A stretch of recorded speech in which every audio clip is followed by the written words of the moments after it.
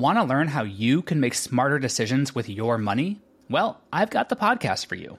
I'm Sean Piles, and I host NerdWallet's Smart Money Podcast. Our show features our team of nerds, personal finance experts in credit cards, banking, investing, and more. And they'll help you make the most of your money while cutting through the clutter and misinformation in today's world of personal finance. You'll get clarity on strategies to help you build your wealth, invest wisely, shop for financial products, and plan for major life events. Listen to NerdWallet's Smart Money Podcast wherever you get your podcasts. From Transport Topics in Washington, D.C., this is Road Signs. Here is your host, Seth Clevenger. Hello, and thank you for listening to RoadShow, a Transport Topics podcast that brings you insights from the major industry events that are helping to shape the future of trucking. For the past year and a half, the coronavirus pandemic forced many conferences to shut down or go virtual. But this fall, the trade show circuit has been coming back to life, making it the perfect time for us to bring back our RoadShow podcast. In this episode, we're taking you to Nashville for ATA's 2021 Management Conference and Exhibition, where I spoke with industry experts about two key trends: the endless drive to increase the fuel efficiency of modern trucking equipment, and the continuing expansion of in-cab technology. A bit later in the program, you'll hear my conversation with the co-founders of Isaac Instruments, a supplier of electronic logging devices and telematics systems for trucking companies. But we'll begin by sitting down with a product manager at Mack Trucks to discuss the latest efficiency gains in the Class 8 truck market. Let's play that interview now. We're here in Nashville for ATA's 2021 Management Conference and Exhibition, and I'm pleased to be speaking with Stu Rosoli, Highway Product Manager at Mack Trucks.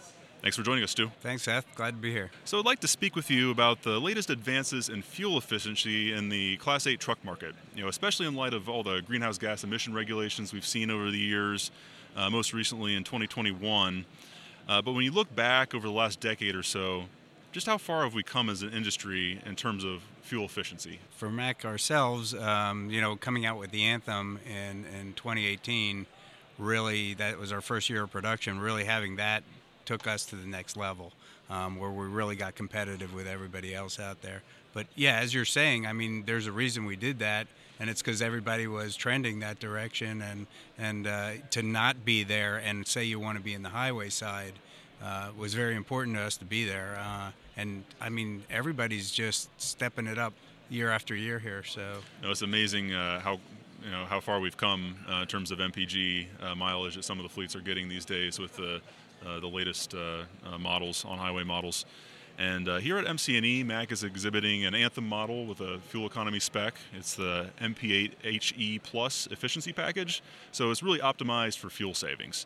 But just take us through the key elements of that spec, what's involved in it, and kind of just take us through the list. Right. The main part is the HE engine. So the HE engine is the ERT, or as you had said, turbo compound type setup. So it's taking the waste gas and turning a second turbo, and that actually lets the engine relax. So that, along with the M drive, we're able to downspeed the truck enough that we're running at 1100, 1050 RPM, and that's huge fuel savings. I mean, you're relaxing the engine, you're not working it as hard, it's good for the engine. And then with putting in then the plus package, the plus part of it is all the aerodynamics. So we throw all our aerodynamics at it, and that truck actually even has additional where it has extended chassis fairings, flow below, which are, like you were saying, everybody's making sure you have everything. When you talk with drivers, it's like, oh no, I picked up a trailer and it doesn't have skirts on. That's a big deal now. People didn't even worry about that before. So yeah, it's but this tractor in the booth is really set up at, as far as we can go with it today. And then we now have the HE engine for 2021 actually is the next level, where it's an additional 3% fuel economy. The wave pistons have been modified to even burn more cleanly, and there's some changes to the wastegate and things like that on the turbo. So very efficient. And I'd like to speak with you just a little bit more about the engine technology and waste heat recovery, as you mentioned. It's long been discussed as one of the key strategies to meeting the greenhouse gas emission regulations moving forward as those limits continue to become more and more stringent in the future. How much further can we go from an engineering standpoint with diesel engines with waste heat recovery? Do you see additional steps down the line using that approach to improving the efficiency of modern diesel engines? Yeah, we can't really talk specifically about our future plans, but yeah, I definitely think it gets harder and harder. We're at a point, but I think using that kind of technology on more and more engines, like we only actually have it in a couple different horsepowers and only on the 13 liter. Maybe you see it progressing and things like that, but and maybe I don't know if it's viable on a vocational type setup, but that could be another thing. I mean, we're looking at everything at this point, so hard to say where it'll go, but definitely have to keep improving. Sure, and aerodynamics is another area. You mentioned this earlier, but there's been so much movement, so much adoption of stuff not just on the trailer but also the tractor now. But just how much opportunity remains for further aerodynamics improvements in the future? I mean, are we reaching diminishing returns, or are you still finding ways, more ways to further streamline tractor trailers? I think we're finding some of the aerodynamics we're doing, if we, like for trailer gap and things like that, some of the aerodynamic fairings, let's say, that we put on aren't as needed as you bring the trailer closer. So if we can find ways to bring the trailer closer and other things like that, there's always opportunities. You just got to do more and more testing and really tweak it and figure it out. And then the other question is it a fraction of a percentage, or is it a half? Where do you go between 0.1, 0.5, or 1%? You want to get as much bang as you can out of it. So yeah. Yeah, and of course another huge factor for real-world fuel economy is driver performance. Not just the vehicle itself, but how the driver operates it in the field. And that brings me to the M-Drive automated manual transmission. So obviously it just depends on the driver. A driver can be very efficient with a manual transmission, but on average, fleets will often say that they get better fuel mileage with automated transmissions. But what are you seeing? How much fuel on average can a fleet save on a fleet-wide basis on average with an automated transmission? That's a tough one. I would probably normally answer, if you have a manual transmission, you can have the best driver and he can do really well, but by the end of the day, he's not going to be as consistent as he was in the beginning of the day when he's fresh. So the automated manual gets you to that level. Then you have the drivers that aren't the really experienced, and I don't know what kind of percentage we break that down to, but yeah, it's got to be huge, especially when you're talking about a number of trucks. I mean, even a 10 truck fleet, it's got to be a big difference. And you know what? Truck drivers are driving better fuel economy wise than they used to. Like if you look on social media and just drivers talking about it, and they're trying to figure out how they can, get the better fuel economy. So it's really good. All comparing notes and finding ways to do a little bit better. And the vehicle technology, of course, it helps a lot. Another aspect of the automated manual, of course, is just to make the job easier for the driver. Driver satisfaction, driver fatigue, safety, and we've been hearing so much this conference about driver workforce issues, and that's it's not a new story, but for as long as I've been covering the industry for more than 10 years now, we've been hearing about driver recruiting, driver retention being such a struggle for trucking companies, and I get the sense that of course is driving a lot of the widespread adoption now of automated transmissions in trucking. But one, where are you at now in terms of M-Drive adoption rates, and also how much can automated transmissions help that workforce issue that so many companies are dealing with? Right. Well, for the Anthem, we're in the high 90s. I think we were 97-98% of the automated manuals, which really says a lot for how well it's doing and the acceptance.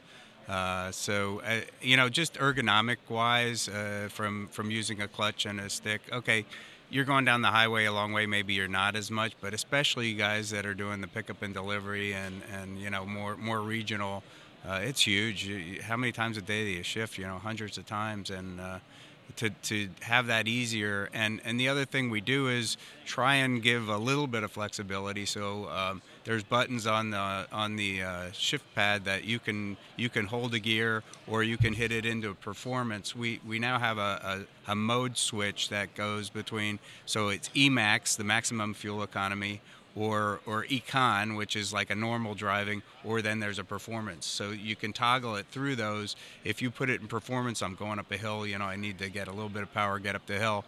And then I'm driving for a while and I forget to take it out. It'll automatically go back to the most fuel efficient setup, just because it knows, okay, it can feel that you're not working the engine anymore, and it'll adjust itself. So, so the driver's getting great fuel economy. He's able to pull a hill. Make the drivers happy, as you were saying. Another aspect of driver assistance is command steer, which is a level of steering assistance now, which is an interesting development in the industry.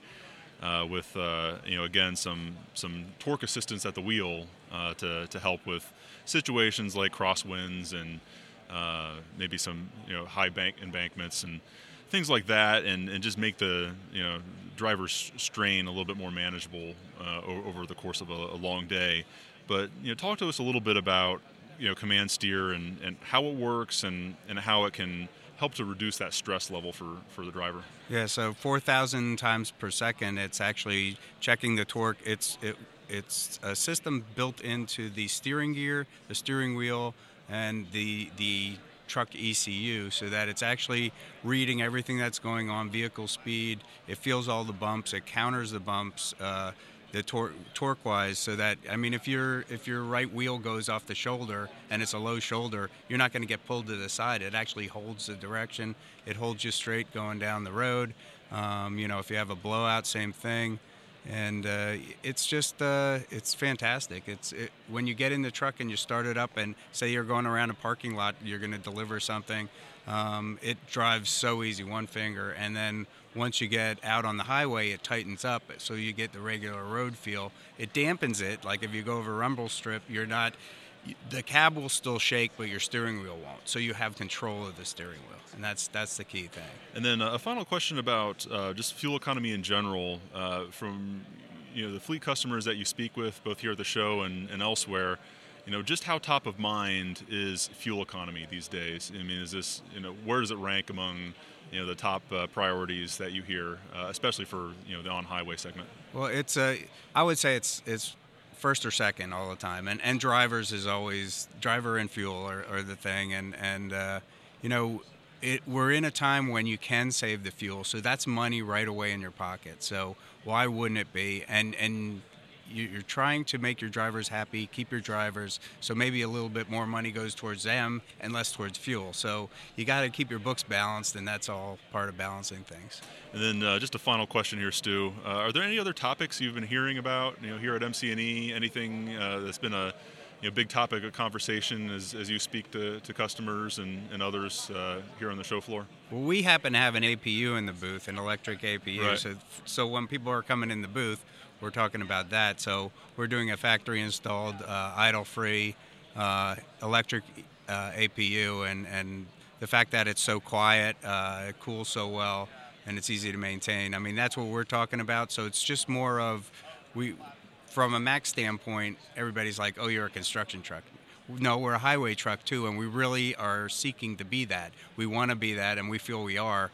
So we need to keep adding things that the highway people use, and that's one of the things. And having the flow below all the aerodynamics, the HE engine. So as far as around the floor, everybody's it's the fuel economy thing going on, just like you were talking about. That's what I'm hearing the most about. Well, thank you very much, Stu. This has been a great conversation, but I think we've reached a good stopping point here. So just want to thank you again for joining us and sharing your insights. It's been great to catch up. Thanks, Seth. From time to time, an issue commands so much of the industry's attention that it requires a deeper dive, a resource readers can turn to, a Transport Topics special report.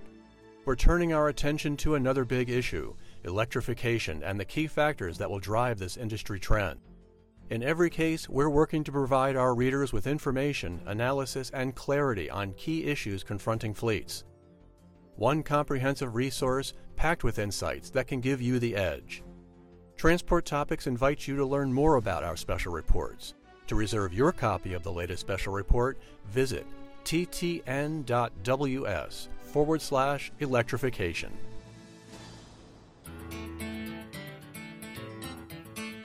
Next on RoadShow, we sit down with Jacques de la Rochelier and Jean-Sébastien Bouchard, the co-founders of Isaac Instruments, to learn how the rollout of ELDs in the United States and now Canada has been reshaping the industry's technology market.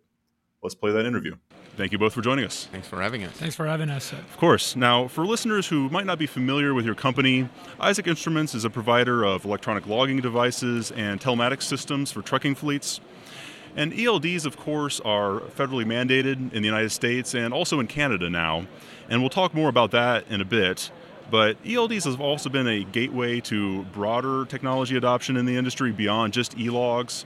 So I'm curious to hear from both of you how the ELD mandates in both countries have really changed the technology landscape in the trucking industry. So, I mean, of course, today, any Class 8 truck needs to use an ELD. So a lot of carriers are, since we have electronic in the truck, why not try optimizing it and use the automation it can provide?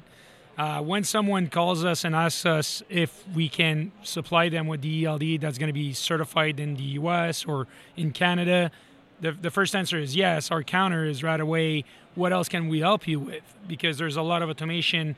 A device like ours can help them improve their own operation with all the automation it can provide, and it can actually change the life of the driver in the truck. Yeah, so not just e-log, but once you have that technology platform in the vehicle, there's so much more you can do with it.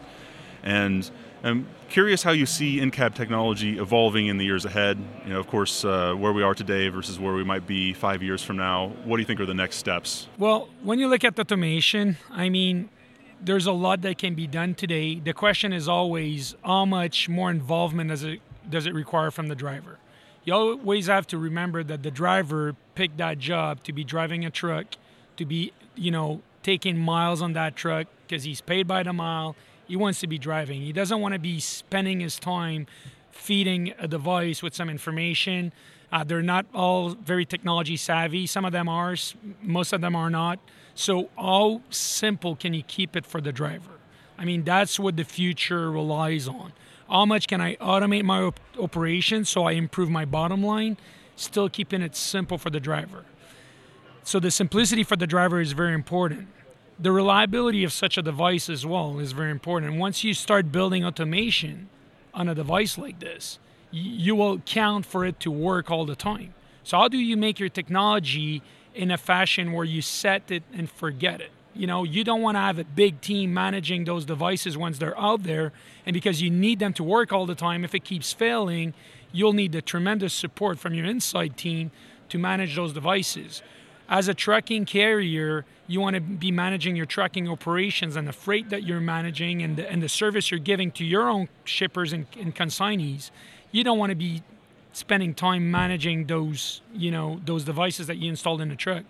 So for us, it goes together where it's automation that needs to be super simple for the driver to use, but at the same time, it's automation that you will at some point rely on, so it needs to work all the time. So how do you combine this and come up with a solution that's easy to use and works all the time, that is super reliable and then provides an incredible uptime? And, I think it's, fascinating that as long as I've been covering the industry, I've been at Transport Topics for more than 10 years now. It seems like one of the topics that always comes up is driver retention, driver hiring, all the workforce challenges. It's just so difficult for trucking companies to find enough professional drivers. And we don't always think of that as a technology issue, but of course technology can play into how productive a driver is and how satisfied they are with their current company. So I'd like to hear your thoughts on how technology can actually be part of the solution to making the job more attractive and helping to solve or at least mitigate the driver recruiting and driver retention issues that every trucking company is dealing with. And it's not just drivers, it's everybody. It's dispatchers, it's the workshop we're missing. And it's not just the trucking industry. The labor shortage is worldwide now, and it's every industry. So it's simple equation JS was pointing at is, no, the less people you have, the more you need to automate. Systems have to talk to one another. We need to integrate systems so we obtain automation. Automation is done through systems being connected with one another. So everything that people are doing should be relevant. You cannot ask the same question twice. You're just wasting time. Well, believe it or not, the way to go for years was to ask the drivers for the same trailer number over and over and over again during the same day.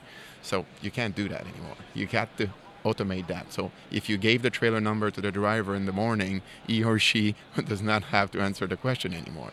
So it's about integrating systems and making automation part of the solution of the labor shortage. Never mind driver shortage. It's everybody shortage. Yes, it's across the many industries. And this morning I went to the convenience store and it was closed because of a labor shortage. Right. They said everybody quit. So, there's no convenience store. Yet another example. So we need a truck to get things there, but we still need people to That's right, and making sure that we optimize the available time and productivity of our workforce is even more important now. Now, I would like to circle back to Canada's ELD mandate. I mentioned that earlier, and of course the rule is in effect technically, but it's not. There aren't penalties until next summer. In part because until fairly recently, no devices were yet certified. And that was the case when the regulation went into effect. There were no devices that were certified with Transport Canada yet. And I think that most of our listeners are aware that, in the U.S., ELDs are self-certified by the vendor, but it's different in Canada, where you do have to go through a process for a third-party certification. And it's more rigorous than what it takes to be listed on the FMCSA website, for example. But describe the process you went through at Isaac Instruments to achieve that certification and certify that you are 100% good to go for the Canada ELD mandate. Yeah, and FMCSA uses, the language they use is self-registered, and that's the right one. You just list yourself on that, declaring that you are compliant, and we ended up with a list of 600. Canada made it a bit more stringent, more rigorous, with having a third party required to acknowledge for the compliance of the devices. The challenge in the U.S., as you're pointing out, is that the carrier is responsible for the compliance of the product the carrier buys. So Canada didn't want that. They said, well, vendors or suppliers of telematics have got to be responsible for the devices. So they need to submit, and we will have a third party certify it. So we don't put the responsibility on the carrier. The process was really stringent, rigorous, took a bit more time than expected. Of course, Isaac being on that list now, the largest on the list to this day. So we have 25% market share in Canada in trucking. So that solves the problem quite for at least one truck out of 4 in Canada. We expect other major vendors to be on that list as soon as possible. We hope it's going to happen as soon as possible, I say, for the industry.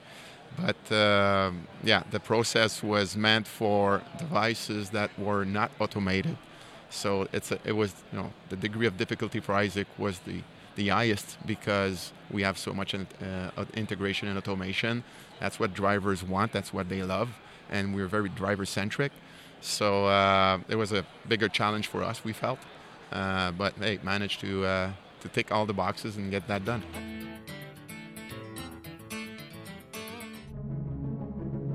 In times like these, it's crucial to stay informed. Transport Topics is offering all the information you need to make business decisions in these unprecedented times. And in the wake of the many event cancellations and group gatherings, TT ensures a virtual way to consume business content and conversation. To join the conversation and stay ahead of the news, follow Transport Topics on all social outlets or by visiting ttn.ws/stay informed.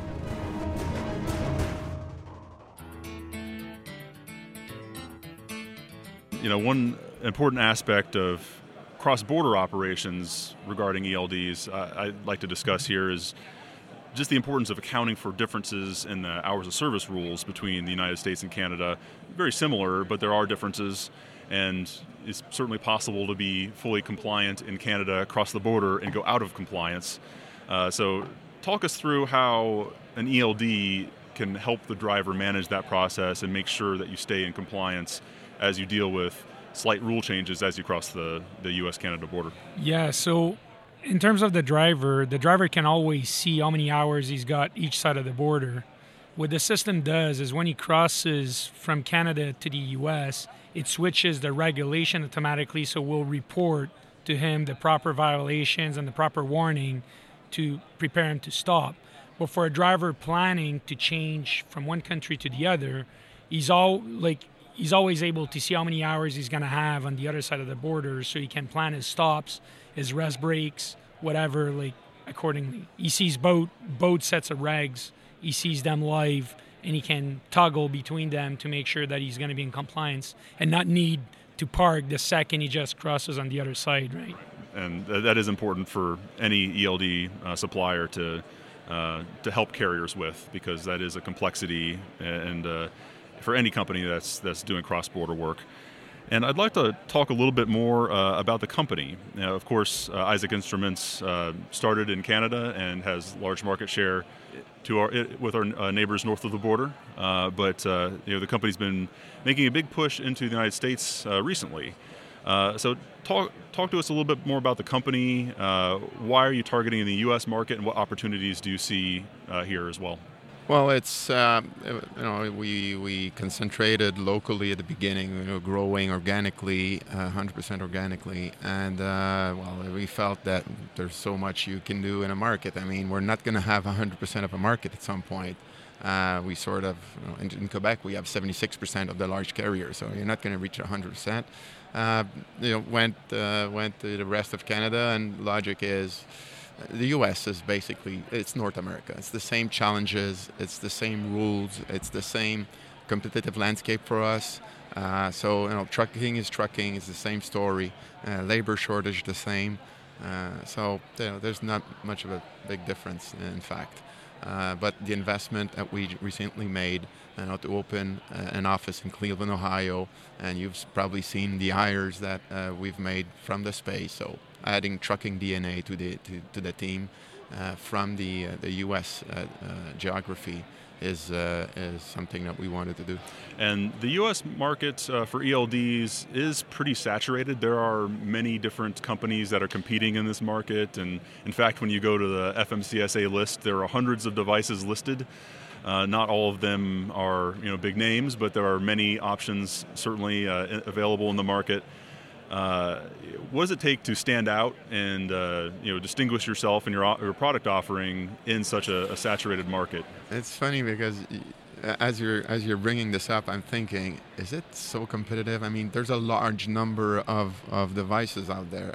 Most of them are ELDs, and what we do is way beyond ELDs, and we don't see too many players doing that. So is there a dozen?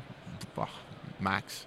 So it's not, we're not going against 600 competitors. We're going against 12, 10 in the space, and we feel we can do a better job at that. And again, going back to what JS was saying earlier, automation. We are driver-centric. These drivers, they have a tough job to do. It's not an easy everyday job for sure. So those who are in the truck, we think of, in the most part, everything we do, the product is towards the driver's job. Okay. And one of the final questions here before I wrap up, maybe just take me back to the very beginning of the company, or the co-founders of Isaac Instruments. What opportunity did you see when you decided to start this company, which of course has been growing a lot in the years since? It started a long time ago. JS and I were quite younger, so it's going to be 22 years. But we started with motorsports, so race cars. It was a passion of mine. It was a hobby, and we went into fleets at some point, but we actually decided to go 100% dedicated to trucking in 2013. So got the product ready, launched the platform we have now with, that was really ahead of time, a gateway and a recorder and a wireless tablet, rugged tablet, something that's becoming more common. We've been doing for 7 years. So we have a lead on that in order understand the requirements and the improvements you can bring to that. So we decided to go 100% trucking. One of the reasons why we chose trucking is the passion that you find in trucking. Same passion you have in racing. Other fleets, it was a bit different in terms of the people you meet and the way the business is run. So trucking people are really engaged, committed to their business, and we want to contribute to that. So it's engaging for us. It's engaging for every teammate that we have. So trucking was standing out for us among the 9 verticals that we had back in 2013. So we decided to go 100% trucking, never look back, and really happy about that. Yeah. And a final question I'll leave you on. Have there been any topics of conversation or issues that you've been hearing about a lot at this conference? Anything that's really stood out to you as you've had conversations with attendees and customers and potential customers while you've been at the show floor? I think most carriers and ATRI, the ATRI study, just demonstrated it again this morning or yesterday when we saw the panel. Many carriers are going to tell you, find me drivers, I'll put more truck on the road. I mean, that's the limitation. And, the concern of finding drivers, of retaining drivers is huge. This is one of the top concerns that we're hearing about. And we spoke a bit about like the driver retention earlier where, the driver experience in the cab is important. And one maybe little nugget that we haven't talked about is the Isaac Coach that we bring into the solution. The Isaac Coach has been it comes from our telemetry days. It comes from our motorsports days. That's what we started with in trucking, coaching drivers to go more fuel efficiently from point A to point B. And that resulted in the Isaac Coach. It's a real-time indicator for the driver to see how well he's performing with regards to fuel efficiency. We tell them how much pedal to use to counter the resistance that's built up from the load or the aerodynamics or the road that's in front of him. Is it a hill going up, going down, the front-facing wind or rear-facing wind? So it's all this that we put together, and we tell the driver how to operate the truck to give him what we call the Isaac Coach score. And that score will rank him amongst his peer no matter what kind of work he did today, no matter what load he hauled. It's just going to give him a fair score on what he controls. And to us, we see a lot of fleets using this to give bonus programs or give rewards back to drivers, pay them more. Some customers are talking about saving 4% across the board on just using the Isaac Coach. So how much more money does that give you to reward drivers that did it well? So for us, that's going to help with driver retention as well. This has been a great conversation. I really appreciated having both of you on. I think that's a good stopping point, so we'll leave it there. So thank you again, JS. Thank you, Jacques, for joining us and spending some time talking about in-cab technology in the trucking industry. Thanks for the invite. Thank you, Seth. Did you know you can ask Alexa to open Transport Topics? In just 1 minute, you will hear the biggest trucking headlines of that day. Be prepared and start your morning off right with Transport Topics. As you've heard during this episode, truck manufacturers and technology developers have not been sitting idly by over the past year and a half. ATA's Management Conference and Exhibition in Nashville highlighted truck makers' continuing efforts to wring more and more fuel efficiency out of their vehicles. The event also reflected the growing role that technology plays in our industry, not only to comply with regulations, but also to improve driver productivity with workflow software and other tools to help them perform their essential jobs more effectively. RoadShow will be back soon to share more insights from future industry trade shows. Until then, I'm Seth Clevenger. Thank you for listening.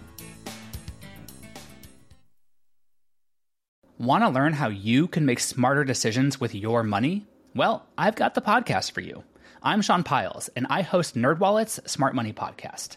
Our show features our team of nerds, personal finance experts in credit cards, banking, investing, and more.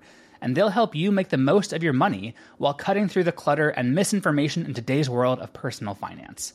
You'll get clarity on strategies to help you build your wealth, invest wisely, shop for financial products, and plan for major life events. Listen to NerdWallet's Smart Money Podcast wherever you get your podcasts.